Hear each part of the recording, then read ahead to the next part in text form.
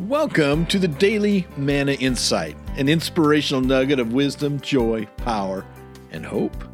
My name is Dr. Rick Cromie, and here's the good word for today. Faith, well, it grounds. Peace, it stills. Love, it secures. Joy, joy amuses. But only hope fuels. As human beings, we need anchors and sails. We need hugs and kisses. We need sparks to inspire and light bulb moments for insight. But most of all, what we really need is a tomorrow. Without a future, the past becomes a terrible weight, and the present a cruel prison. We need tomorrows to lean into, for no other reason than to learn that we have the wings to experience all those new landscapes that God is preparing for us. That's right.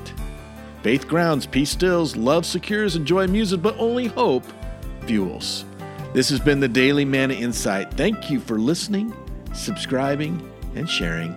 And never forget, God loves you like crazy, and He is working.